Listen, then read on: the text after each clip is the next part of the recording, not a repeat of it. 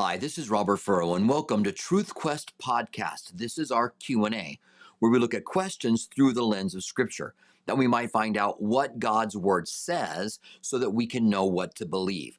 The Bible says that all Scripture is given by the inspiration of God, profitable for reproof, correction, that the man of God, the woman of God as well, could be thoroughly equipped, lacking in nothing for every good work, that we would be able to walk in those good works that God has given us.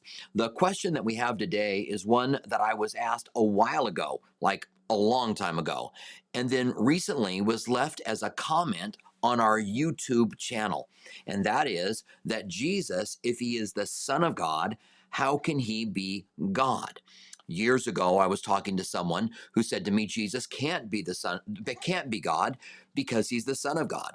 And surprisingly, that came from a Christian who had been a Christian a long time, but never really thought through the idea of the Trinity and whether or not the Bible teaches that the Son of God is God. So that's where I want to start. I want to start by taking you, first of all, to Hebrews chapter 1. And we see here that God clearly calls the Son of God, God. And there are other places that show, Psalms chapter 2, other places that talk about the Son of God. The Bible, some point out, doesn't use the word Trinity. That's the most basic argument that there is, by the way, because we don't have to have the word Trinity for the Bible to teach us the Father, the Son, and the Holy Spirit are all three gods. All three God, one God that is one in essence, three in persons. The qualities of God are attributed to the Holy Spirit, to the Son, and to the Father. But let's go ahead and go to this passage where the Son of God is called God by God the Father. All right? So this is Hebrews chapter 1, verse 5. And it starts off with a quote from Psalms 2, which you want to go to when you're looking at the Son of God and what the Bible says about it. It says in Psalms 2 to kiss the Son lest he be angry at you. It says in verse 5, for to which of the angels did he ever say, you are my son, today I have begotten you? There became a point when God became man. He had to become man to become our kinsman redeemer, to redeem us that we could be saved. He goes on to say, and again, I will be to him a father, and he shall be to me a son. But when he again brings the firstborn into the world, he says, that firstborn there isn't the first one ever born, but it's the one who has the right of the firstborn. The firstborn child had the right of the firstborn. Jesus is the firstborn, and that's in the context of all of the Bible. When he uses the term firstborn, it means the firstborn. It says the firstborn in the world, he says, when he brings the firstborn into the world, he says, let all the angels of God worship him. So now we have the Son of God coming into the world and the angels worshiping him. There's no other place where we find anything acceptable to be worshiped except for God. You shall worship him alone, and him only shall you serve, it says in the Ten Commandments. And here, God says, when I bring the firstborn into the world, let all the angels of God worship him. Now, it gets even more direct. And of the angels, he says, who makes his angel spirits and his ministers a flame of fire. But to the Son, he says, your throne, O God, is forever and ever. God called the Son God. But to the Son, he says, your throne, O God, is forever and ever. A scepter of righteousness is the scepter of your kingdom. Now that ought to make it really clear here that the Son of God is God. And when you see these arguments, and as I said, we've had a couple of them on our YouTube channel lately, that they say he can't be the Son of God and God at the same time. They just don't know Scripture. It's like Jesus said to the Pharisees, you err because you don't know the power of God or the Scriptures. You don't know that God can be God and the Son of God. Another passage that we would go to show you this concept that the Son of God is indeed God would be Isaiah 9:6. Let me go ahead and go there. I'll bring that one up on the screen for you as well. Isaiah 9:6. This is that great Christmas passage.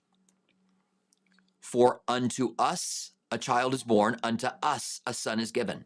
So there's a child that's going to be born, and he's going to be born for all of us. The angel said to the shepherds in Bethlehem, on the out in the fields watching their sheep in Bethlehem, there is born to you this day a child who is Savior, who is Christ the Lord, and the Savior. It's called him the Savior. So, for unto us a child is born, unto us a son is given. A son was given for me, a son was given for you. The government will be upon his shoulders, and his name will be called Wonderful. And Jesus is Counselor. He's the one to give us the proper counseling. Mighty God, Everlasting Father.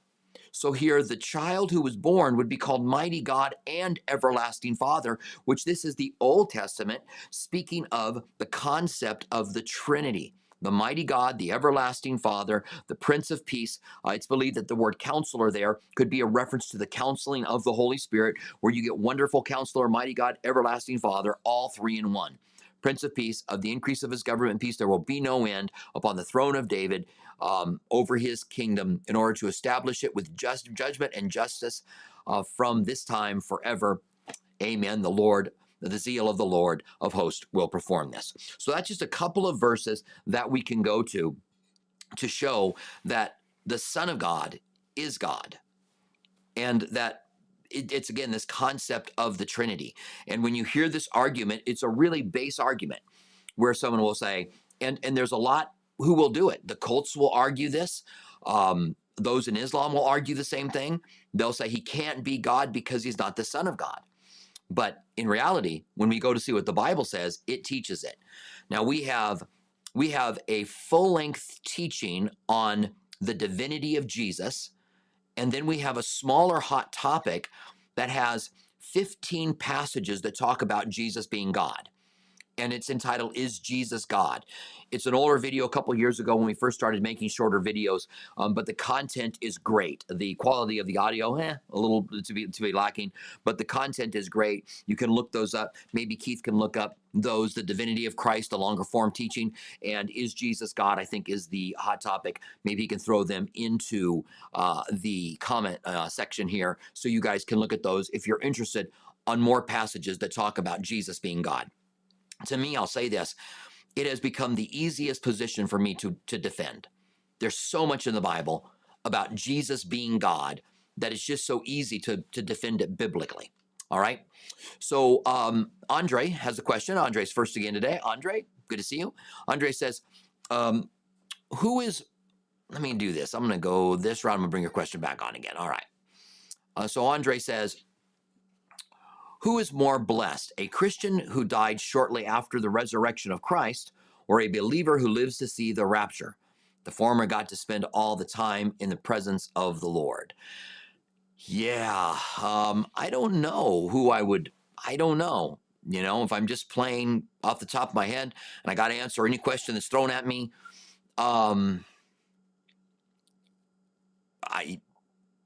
eternity is an interesting thing, right? So in eternity, there's no time. So if we're in eternity and we were a part of the resurrection, being alive at the resurrection, being changed in a moment and twinkling of an eye, it seems to me that would be pretty blessed, and we live in eternity. So that would be my answer. If I'm, like I said, if we're playing, answer this question, and you got to answer any question. Normally, I would say I don't know on these kind of questions. But if I'm saying that, I would say I would rather be alive today, be a part of the rapture, and then be in the presence of God for all of eternity. And I don't think I would miss out on anything compared to the Christian who died shortly after the resurrection and who had been with Christ all along. Maybe I'm nuts with that. And maybe if you asked me that, Andre, tomorrow, I would give you a different answer. Or give me 3 weeks to forget the question that you asked it and then ask it and see if I give the same question. All right, Fact Check These Hands says, and I appreciate your question, Andre. Fact Check These Hands says, I recently heard a pastor say that one does not die until one makes a decision to accept Jesus Christ. Speaking of those mentally capable to make this decision, he was. All right, so I see the rest of it's not here. YouTube gives you only a certain amount of letters. So this is part one. I recently heard a pastor say, one does not die until one makes a decision to accept or reject Christ. Okay, so I think I'm here. I understand what you're saying. So he's saying that every person, let's do this a little different way. let me just reword it a little bit for what I think you're asking.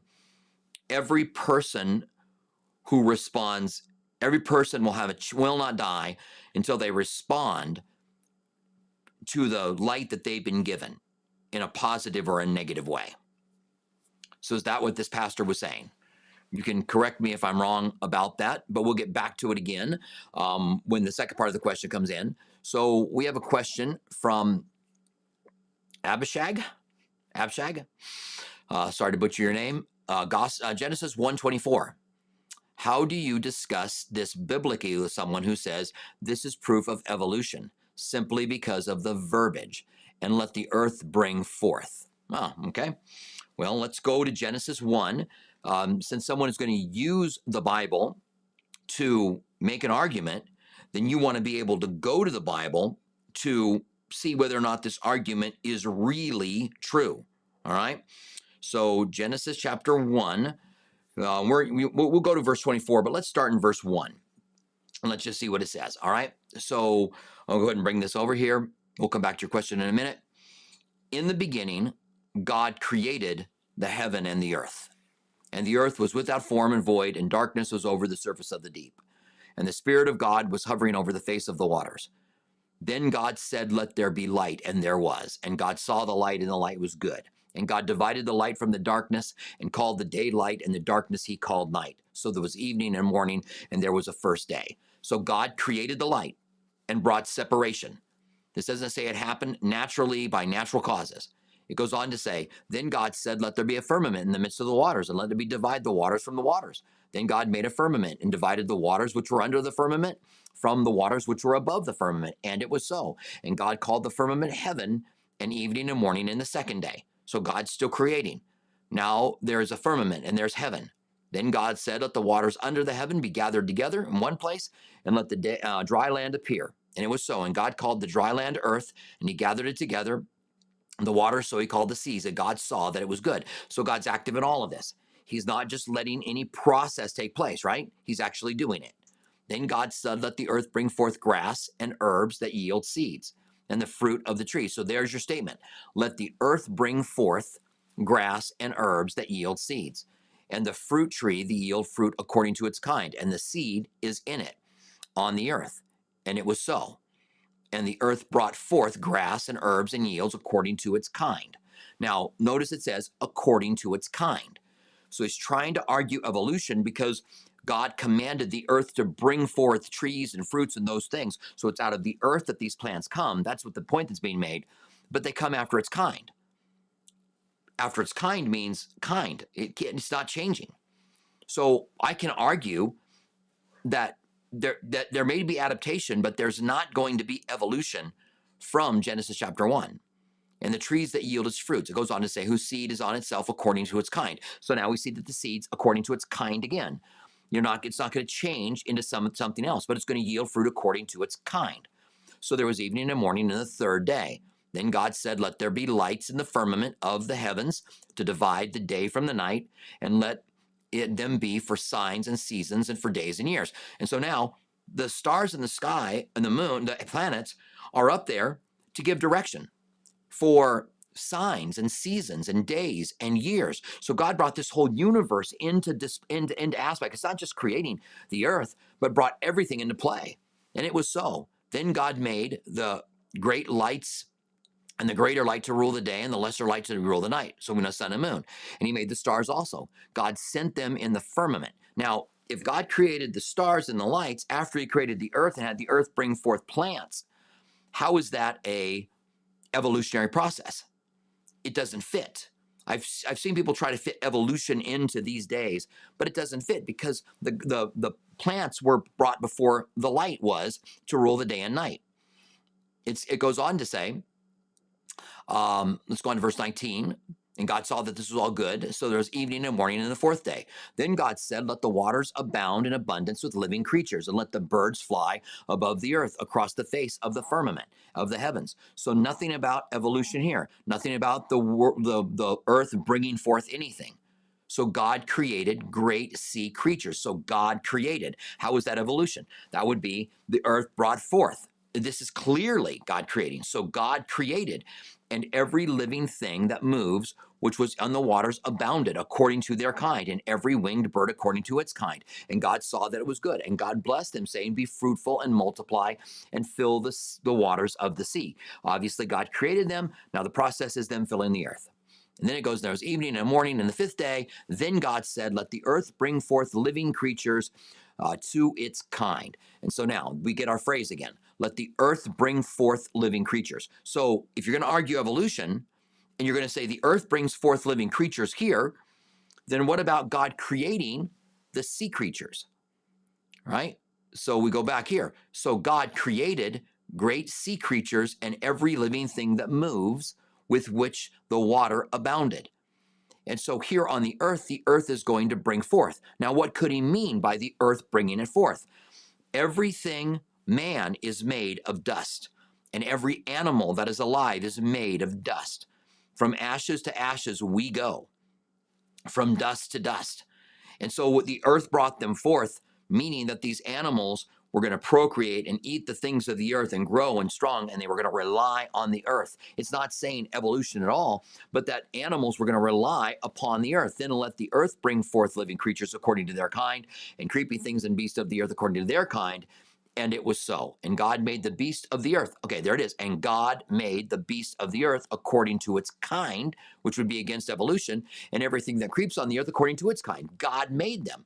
But then they are sustained upon the earth. It goes on to say, and God saw that it was good.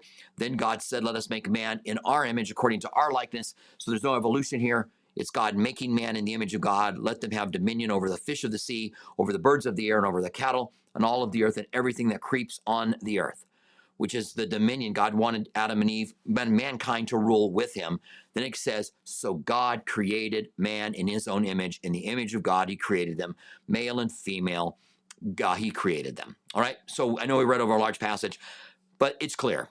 There's no way that you could argue that, let's see. All right. Well, I went back to the wrong place. Yeah. There's no way that you can argue that Genesis 1:24 is talking about evolution, because the whole context itself, and this is the problem when you take one little portion out of a passage, you can make it say whatever you want to say.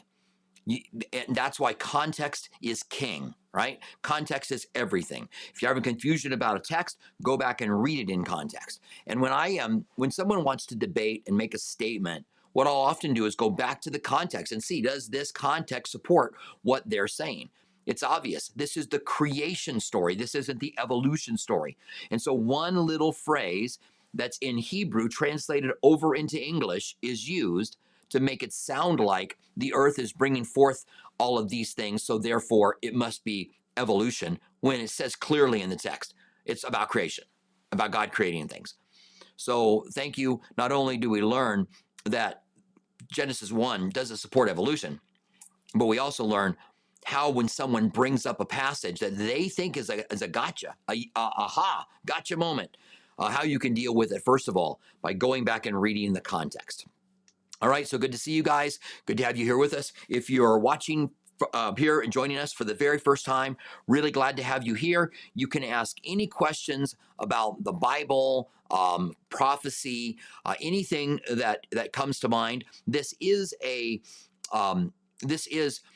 part of our ministry at Calvary Tucson. And if you are at our last study and you had questions about it, the last study that we had was the scroll in the right hand of God in Revelation chapter 5, the title deed of the earth, a judgment scroll, and the redemption scroll.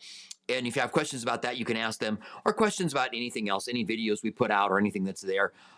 This is a supplement to the teaching ministry of Calvary Tucson. All right. So thank you, Donald Duck friend. I appreciate that, and I appreciate you. All right. So we have a question from Jari. Jari, good to see you. Jari says, was Shem still alive when Abraham was alive? Did they know each other? Also heard it is possible Melchizedek was Shem. What are your thoughts on this? Thanks. Yeah, Jari, I've heard that as well, that it's possible that Melchizedek was Shem. I hesitate to think that, because it says of Melchizedek, he had no generations, no father, no mother, no genealogies, no father, no mother.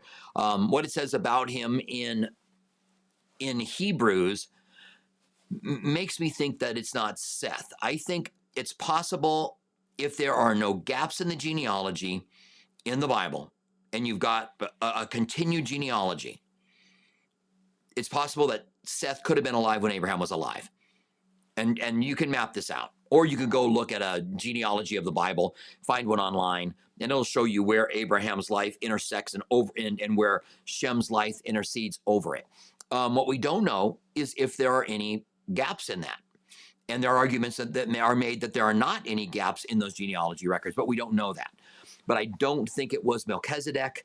And even though I'm talking to someone now and we're looking at the Hebrew words that are used for Melchizedek, and there's some argument that he had to be a different person than Jesus, that he couldn't be a Christophany in the Old Testament because of the words that are used there. And I'm trying to look a little closer into that before I just kind of say, no, I don't believe that, because original languages, Hebrew and Greek, are not my thing.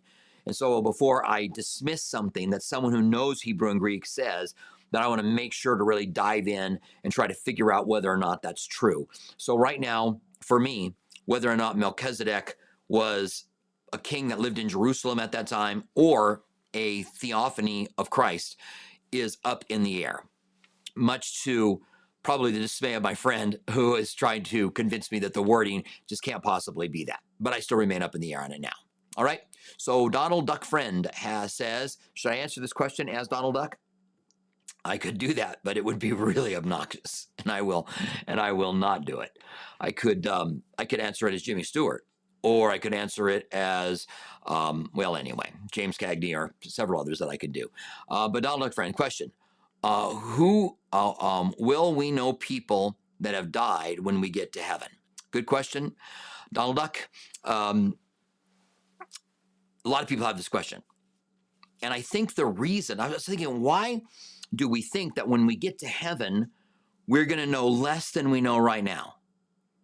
So why, when I get to heaven, would I see a friend of mine and not know them? I think that we will not be dumber in heaven than we are now. We'll be smarter. We'll know more things. Our brain will be glorified. So I don't think I'm going to have the same problems with recall that I have here. So I got to think that we'll know each other. But I think the reason this is asked is because it says in heaven, there's no more sorrow. And then if I have a family member who has been separated from God in hell, then how can there be no more sorrow if I love them? And I don't know that I have a completely good answer to that, but maybe with our minds that are glorified, we'll have a better understanding with that. But that's why I think that this question is often asked. And we will definitely know one another in heaven. And I think the relationship, even though we won't be married in heaven, the relationship we have with our spouse will be an ongoing relationship. Our children will be an ongoing relationship with our children. And if one of my children didn't make it into heaven, it would be heartbreaking. And I don't know how God would take away that sorrow, but I believe that God would in some way. And I can't possibly imagine that. All right. So we do have the question from Rod. Thank you for your question, by the way, Donald Duck, a friend. Rod says, was Melchizedek a Christophany? And that's what we were just talking about that. I'm just gonna give it the big I don't know. I think it's very possible because of the way that Hebrews talks about him. He just shows up out of the blue. He's the king of Salem, which would be the king of peace, which we know, king of peace. He has bread and wine in his hands. So that's the elements, right, for the sacrifice of Christ. He's a king and a priest, like Jesus is a king and a priest. And he has no end of days and no beginning of days, according to Hebrews, which I think has to be explained if you're going to say it's not a Christophany. And I don't know that I've heard a good explanation as to what that means. So as I said, I'm having a conversation with someone who knows Hebrew right now, and I'm supposed to look a couple of things up and haven't done it yet, but I'm right in the middle of that. And so I'm just going to give it an I don't know, maybe leaning towards Christophany. All right. Just because why would it say no beginning of days nor end of days? God could have very easily have said, we don't know who his parents were. We don't know what his lineage is, but instead said there's no end of days and no beginning of days. Just a really interesting way to word it. And unless there's a type that's trying to be preserved by wording it that way. So, there are some answers. I just don't know. We will take a look at that. So, so we, Jari's talking about Alicia Childers here, or ask Alicia Childers the same question. So we have this coming up Tuesday night for the women. Alicia Childers, who wrote the book Another Gospel, which I read. I also read another book of hers called Live Your Own Truth and Other Lies.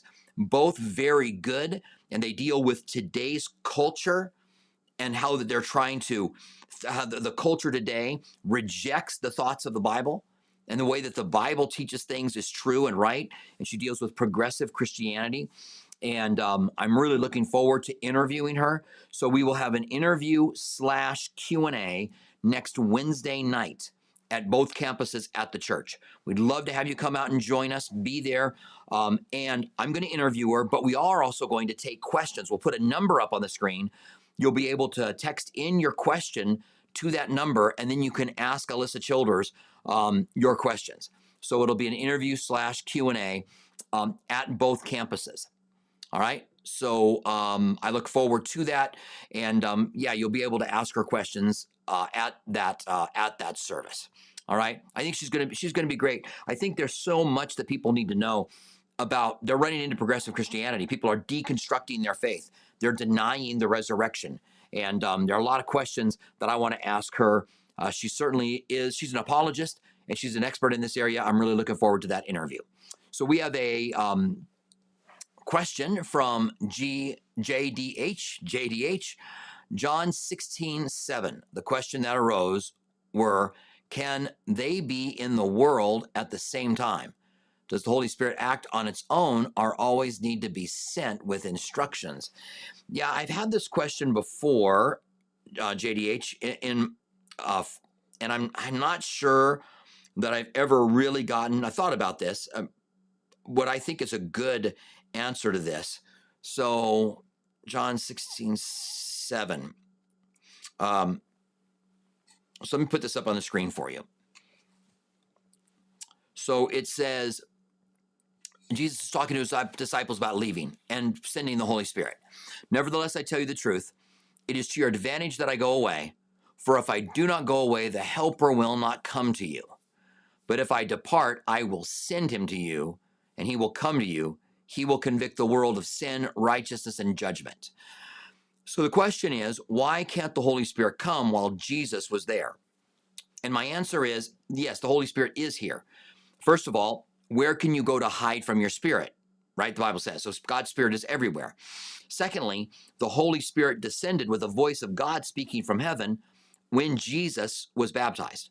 So the Holy Spirit descended upon him, and Jesus is the anointed one. So it has to do not with the Holy Spirit, but the way the Holy Spirit works within the church. You and I are the temple of the Holy Spirit. And so Jesus was the temple of the Holy Spirit when he was here. So I think that if he, and notice I said I think, okay? So you know that there's some speculation here on my part. I think that if he is the temple of the Holy Spirit, destroy this temple and I'll rebuild it in 3 days. He was speaking of his body. That we couldn't be the temple while he was still here. He had to go, send the Holy Spirit to us. Now we are the temple of the Holy Spirit, which is an amazing thought. Angels are not the temple of the Holy Spirit. We are. Angels are more powerful than us, but we are the temple of the Holy. We have the Holy Spirit inside of us, and that is absolutely amazing. And so that's what I think.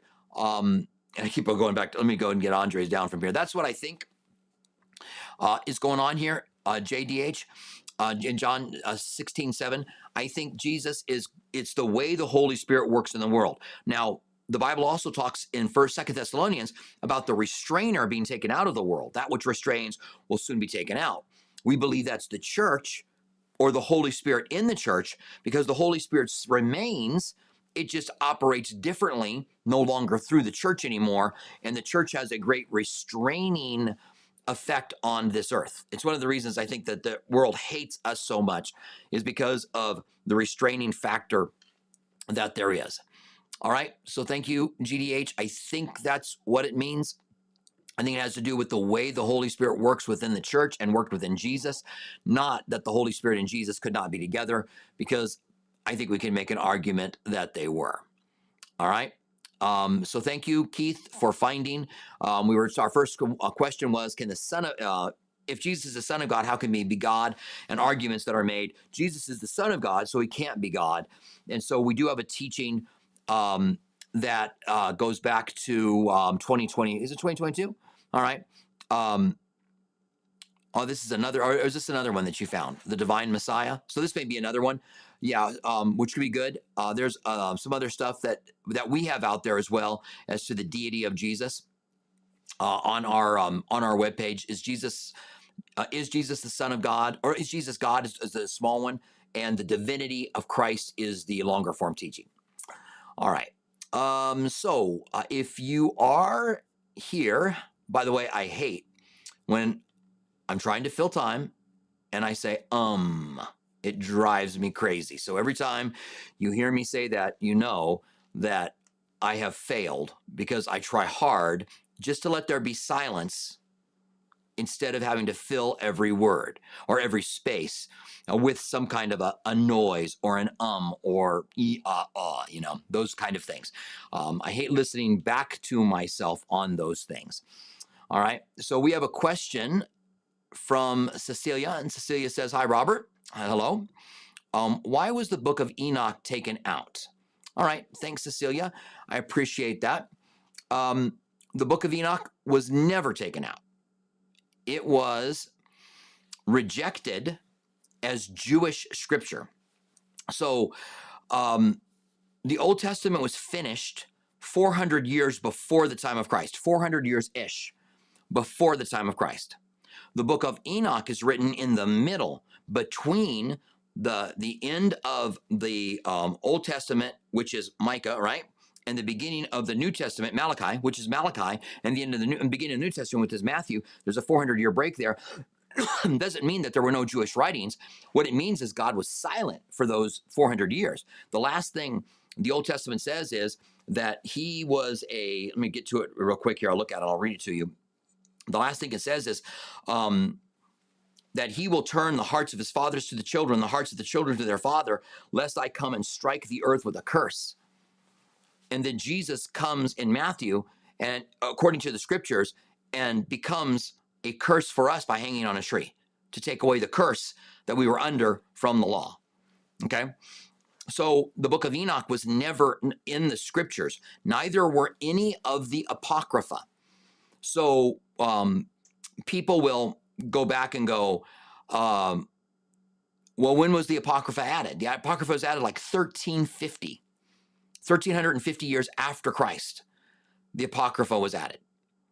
So early on, the early church, very early, the 27 books of the New Testament were being mentioned together with authority. The Bible gives authority within itself, calls Paul's writing scripture, quotes from Luke. So there's just these things that are happening within the Bible that help us to understand why the canon of scripture was chosen the way it was chosen. We, first of all, had scripture. In the New Testament, it says, as the scriptures say, and it quotes the Old Testament. So the Old Testament, as the Jewish people have delivered it to us, is our scriptures. And then the New Testament was added, and it had a quality that was accepted very early in church history.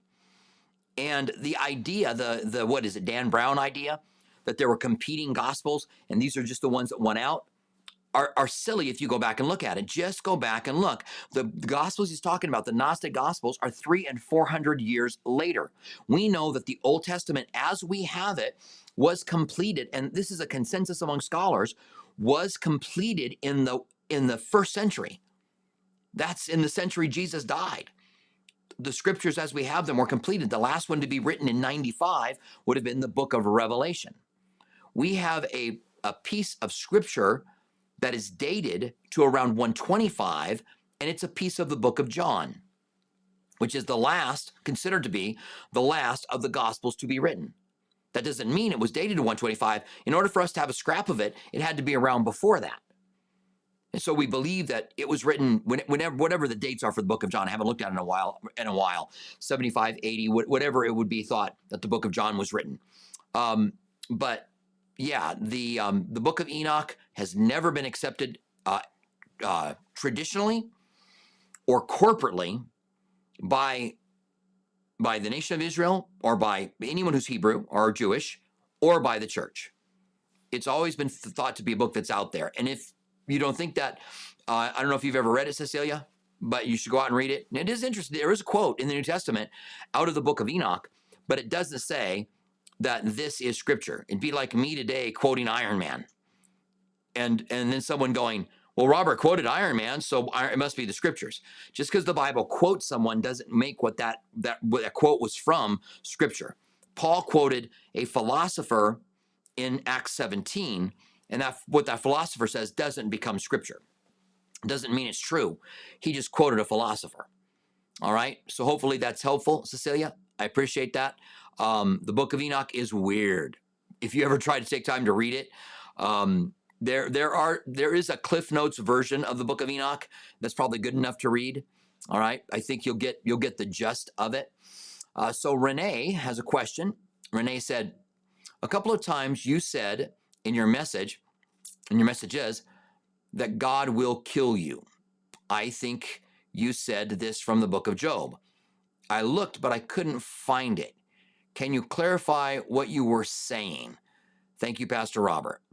So I think, Renee, what you're talking about is when I say, even I will serve God today, even if he kills me tomorrow, right?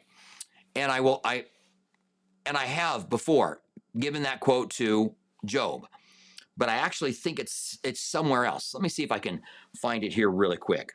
But I have attributed to Job, but I actually think it's somewhere else, and that was just my own memory failing me. I will serve God today, even if he kills me tomorrow. And I just said, let's see.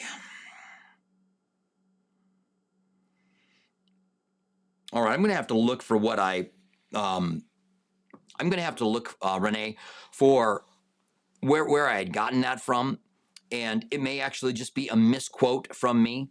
You know, does the Bible actually say, I will serve God today if he kills me tomorrow? Or what is it that Job says that is similar to that?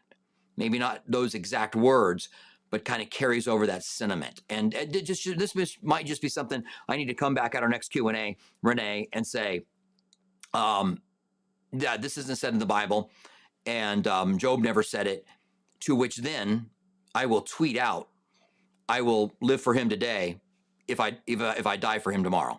If it means that if I live for him today means that I die for him tomorrow, I will live for him today. Because I think that's a great quote. If it's not in scripture, then I'll steal it. I'll take it for myself. Because I did come up with it and then attribute it to scripture, if indeed it's not in scripture. But I do think there is something that I got that from. Just exactly where? I am not sure. All right. So thank you for pointing that out. I like to have pointed out to me when I'm wrong. And I may very well be wrong about that.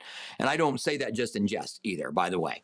I do want to know when I say something that's wrong. I don't want to continue to say or do something that's wrong. The Bible says if someone doesn't stumble in what they say, they're a perfect person. And I know I'm not perfect. And a preacher makes a living on the things that he says.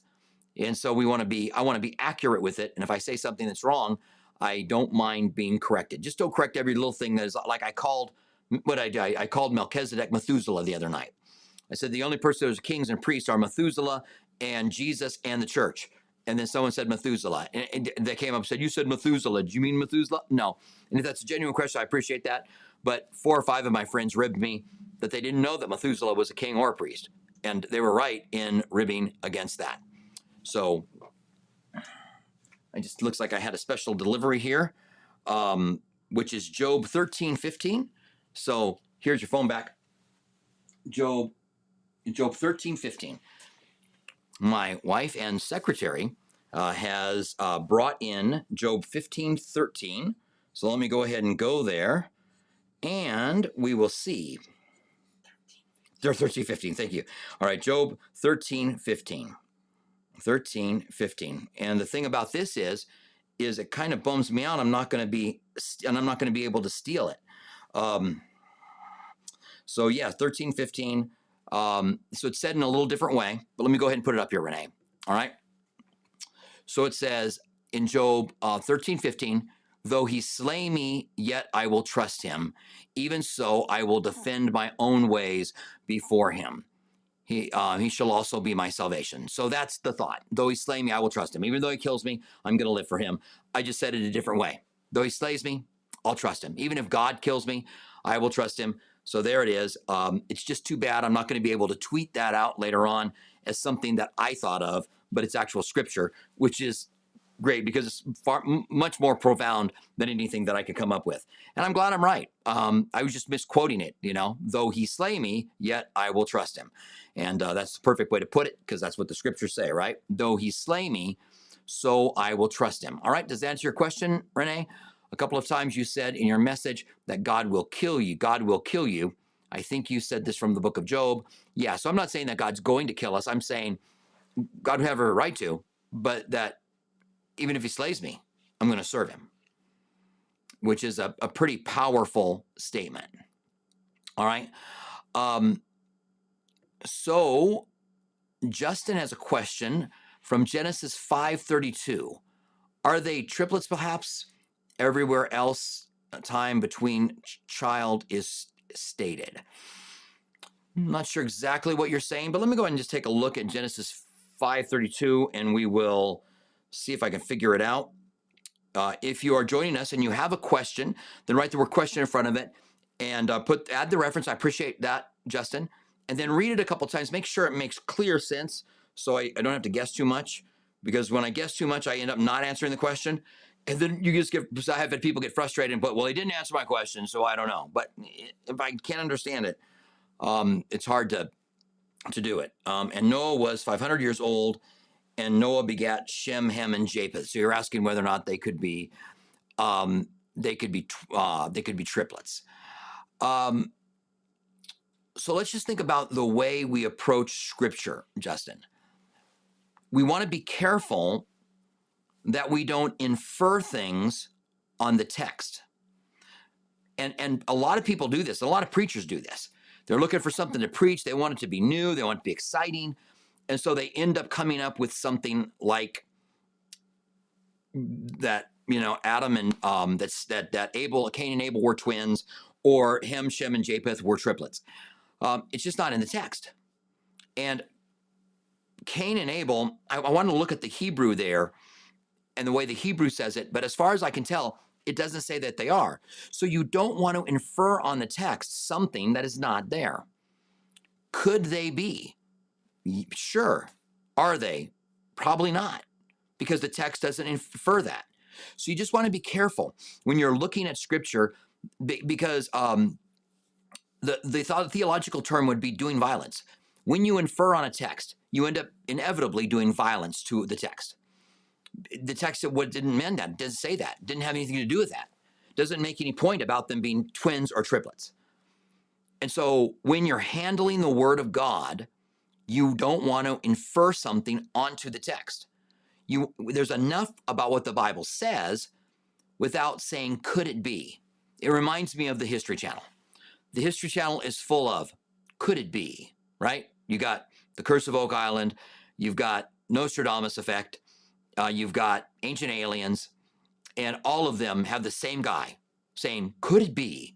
Could it be that Ham, Shem, and Japheth were triplets? Could it be that they were planted here by aliens? Could it be that Cain, so that's what you don't want to do to the word of God. You don't want to infer on the text and then make a point by that. Now, I'm not saying you're making a point by it. I'm just saying that you don't want to do that. You want to clearly see what it says, teach what it says. And there's so much in the word of God that I'm covering in our study today in Luke 23. I'm covering the burial of Jesus. And there's so much said about the crucifixion and the resurrection. but the burial is mentioned in the gospel.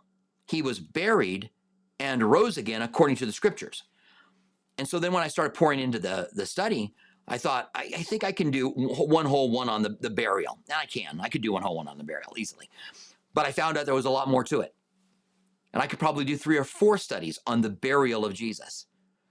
You could talk about the Shroud of Turin, which has a new date, by the way. They've come up with a new dating on there and some evidence. Gary Habermas talks about it, that it could indeed be a genuine linen cloth that was wrapped around Christ.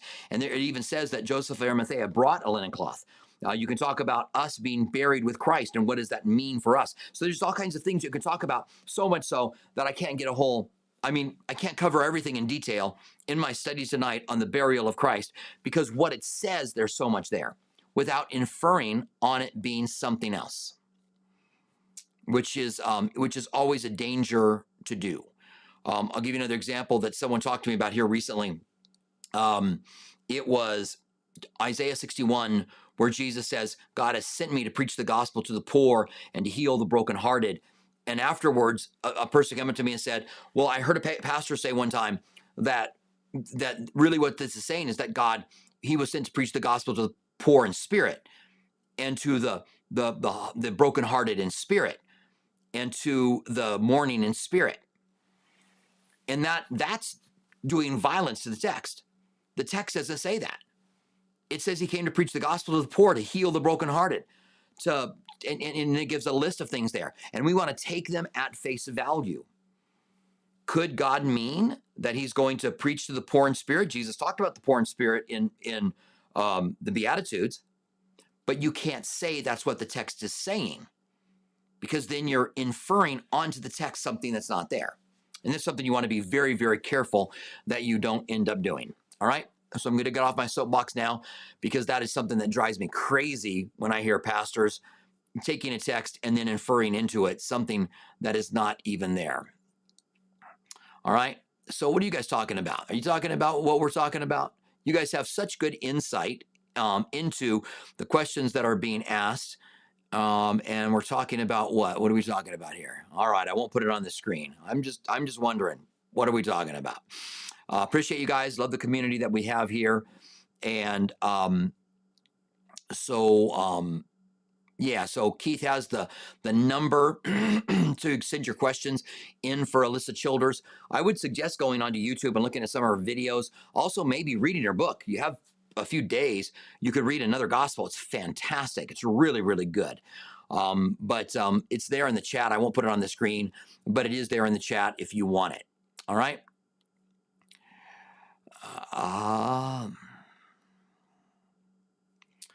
Let's see. So Empress Kimberly says, Scott Richards, Scott's a friend of mine. Scott, pastors another Calvary Chapel here in Tucson, says it's because to show us Christ, and that it is translated, we don't know who Melchizedek's mom and dad are, but according to them, he wasn't Jesus. Yeah. And that's, again, you're going to have a lot of disagreements about different things. And I'm an I don't know on it. He may very well be, he's not Jesus. And perhaps he's correct. So Jari has Jari has a follow-up. Don't know who Melchizedek's mom and dad are. Yeah, I don't want to, it's like, like I said, Scott's a friend, and it could have very easily have said that in Hebrews, right? It could have said, and Melchizedek, whom we don't know where he comes from, but he is definitely a type of Christ. If he isn't a Christophany, he is a type of Christ. And maybe that's why it says that we don't know his genealogy. He has no genealogy. It doesn't say we don't know his genealogy. It says that he has no genealogy. And maybe at some point here, we'll actually start off with that question, where I can go back and we can look at the text a little bit more and maybe come to a little bit more informed idea. I can tell you that I'm a little bit more prone. Again, Scott's a friend, but I'm a little bit more prone to believe kind of the traditional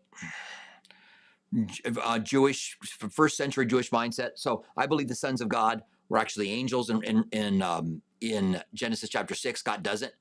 And neither does Pat Lazovich, another good friend of mine, another Calvary Chapel close by. And I'm not saying that I can't be wrong, but I'm just saying I'm a little more prone to be open to believe those things and wonder why would they say it in that way so it makes it look like that if it wasn't a Christophany. And we know that Christ did appear in the Old Testament. All right, so Rod has another question. Is the Apocrypha good history? Not all of it. So there are certain parts of it that are, right? Like any other history book that would be written.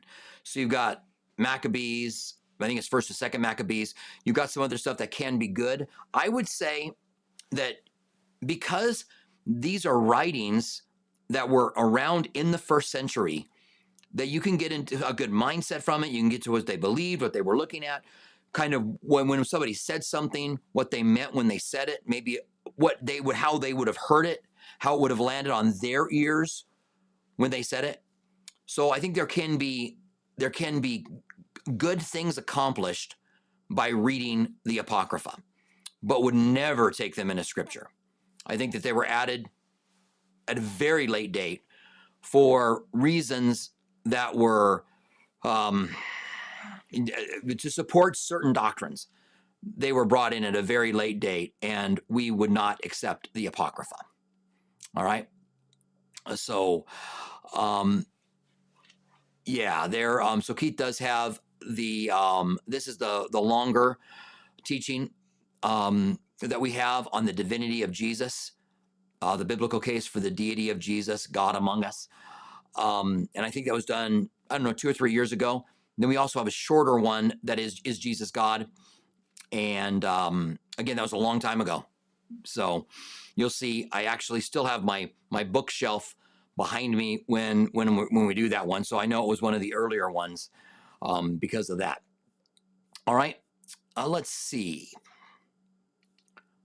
I'm trying hard just to let silence be silence. You don't have to fill every second with a noise. All right, so let's see, how close are we to the end here? So we're close to the end. I'm going to bring a question in from Jari. Now, we usually do one question per show, but we're pretty near the end here. We've got just a few minutes left. Jari says, why can't someone be angel possessed, but demon possessed or fallen angels different from demons? Thanks. Yeah, well, that is a big, long issue. There are different types of angels. Some are the cherubim and seraphim angels. Are the wheels that Ezekiel saw, the Ophanim, are they angels? Are there other spiritual beings that were created that aren't angels? Michael is the archangel. We know that he's a powerful angel. We know he always shows up with war.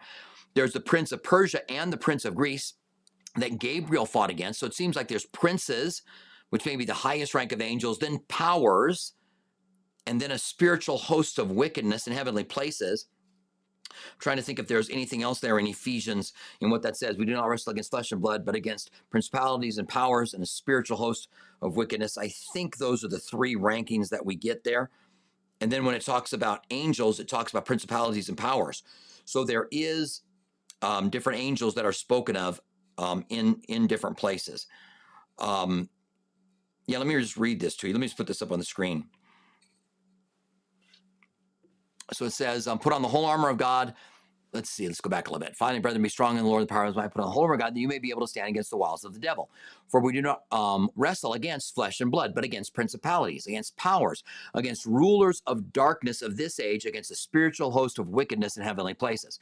So this looks like 3 different ranks.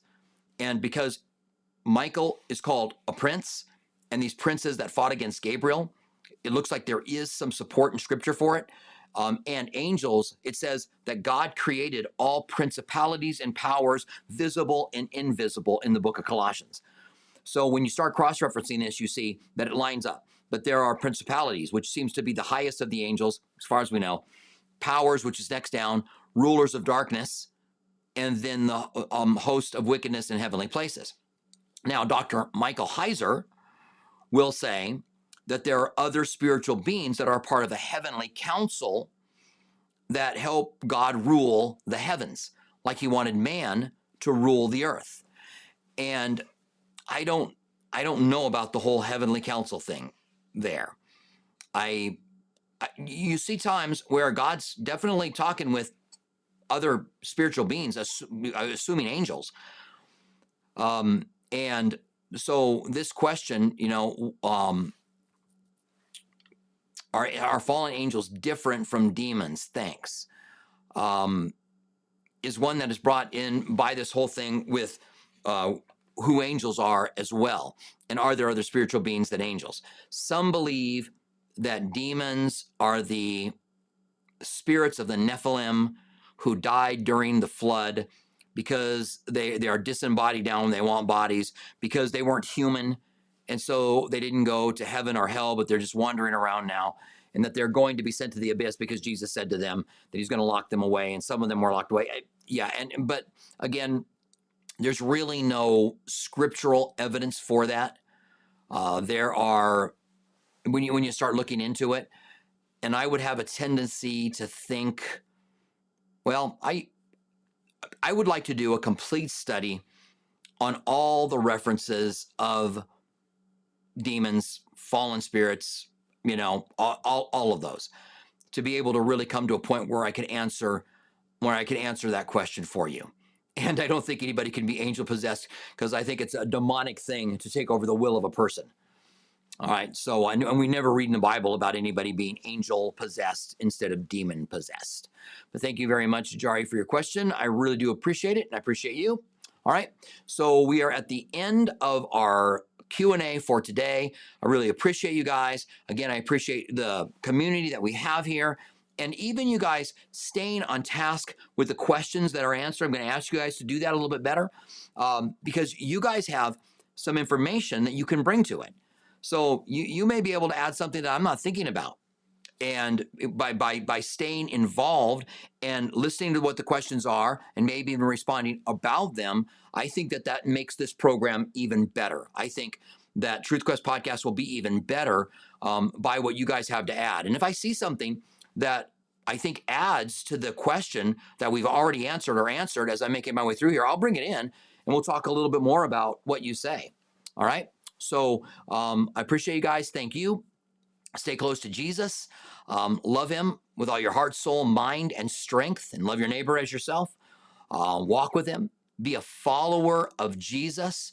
When we are born again, we are transformed, and we actually have a different relationship with sin, a different relationship with the demonic realm once we are born again. That's just such an incredible thought when you think about it, that God transformed me so that I now am I now have a different tie with sin. It's not as severe as it used to be. I'm not as in much bondage to sin as I used to be. I know that we still sin, but hey, walk in that truth and in that light. Stay close to Jesus, and we will see you guys, Lord willing, this Wednesday night for another Truth Quest podcast Q&A. All right, love you. Stay close to Jesus. God bless you guys. We'll see you maybe later on tonight at our service, where we'll be talking about the burial of Jesus, and we're going to see that we were buried with Christ and what that means. It's very powerful. All right, God bless you guys. Love you. See you later on.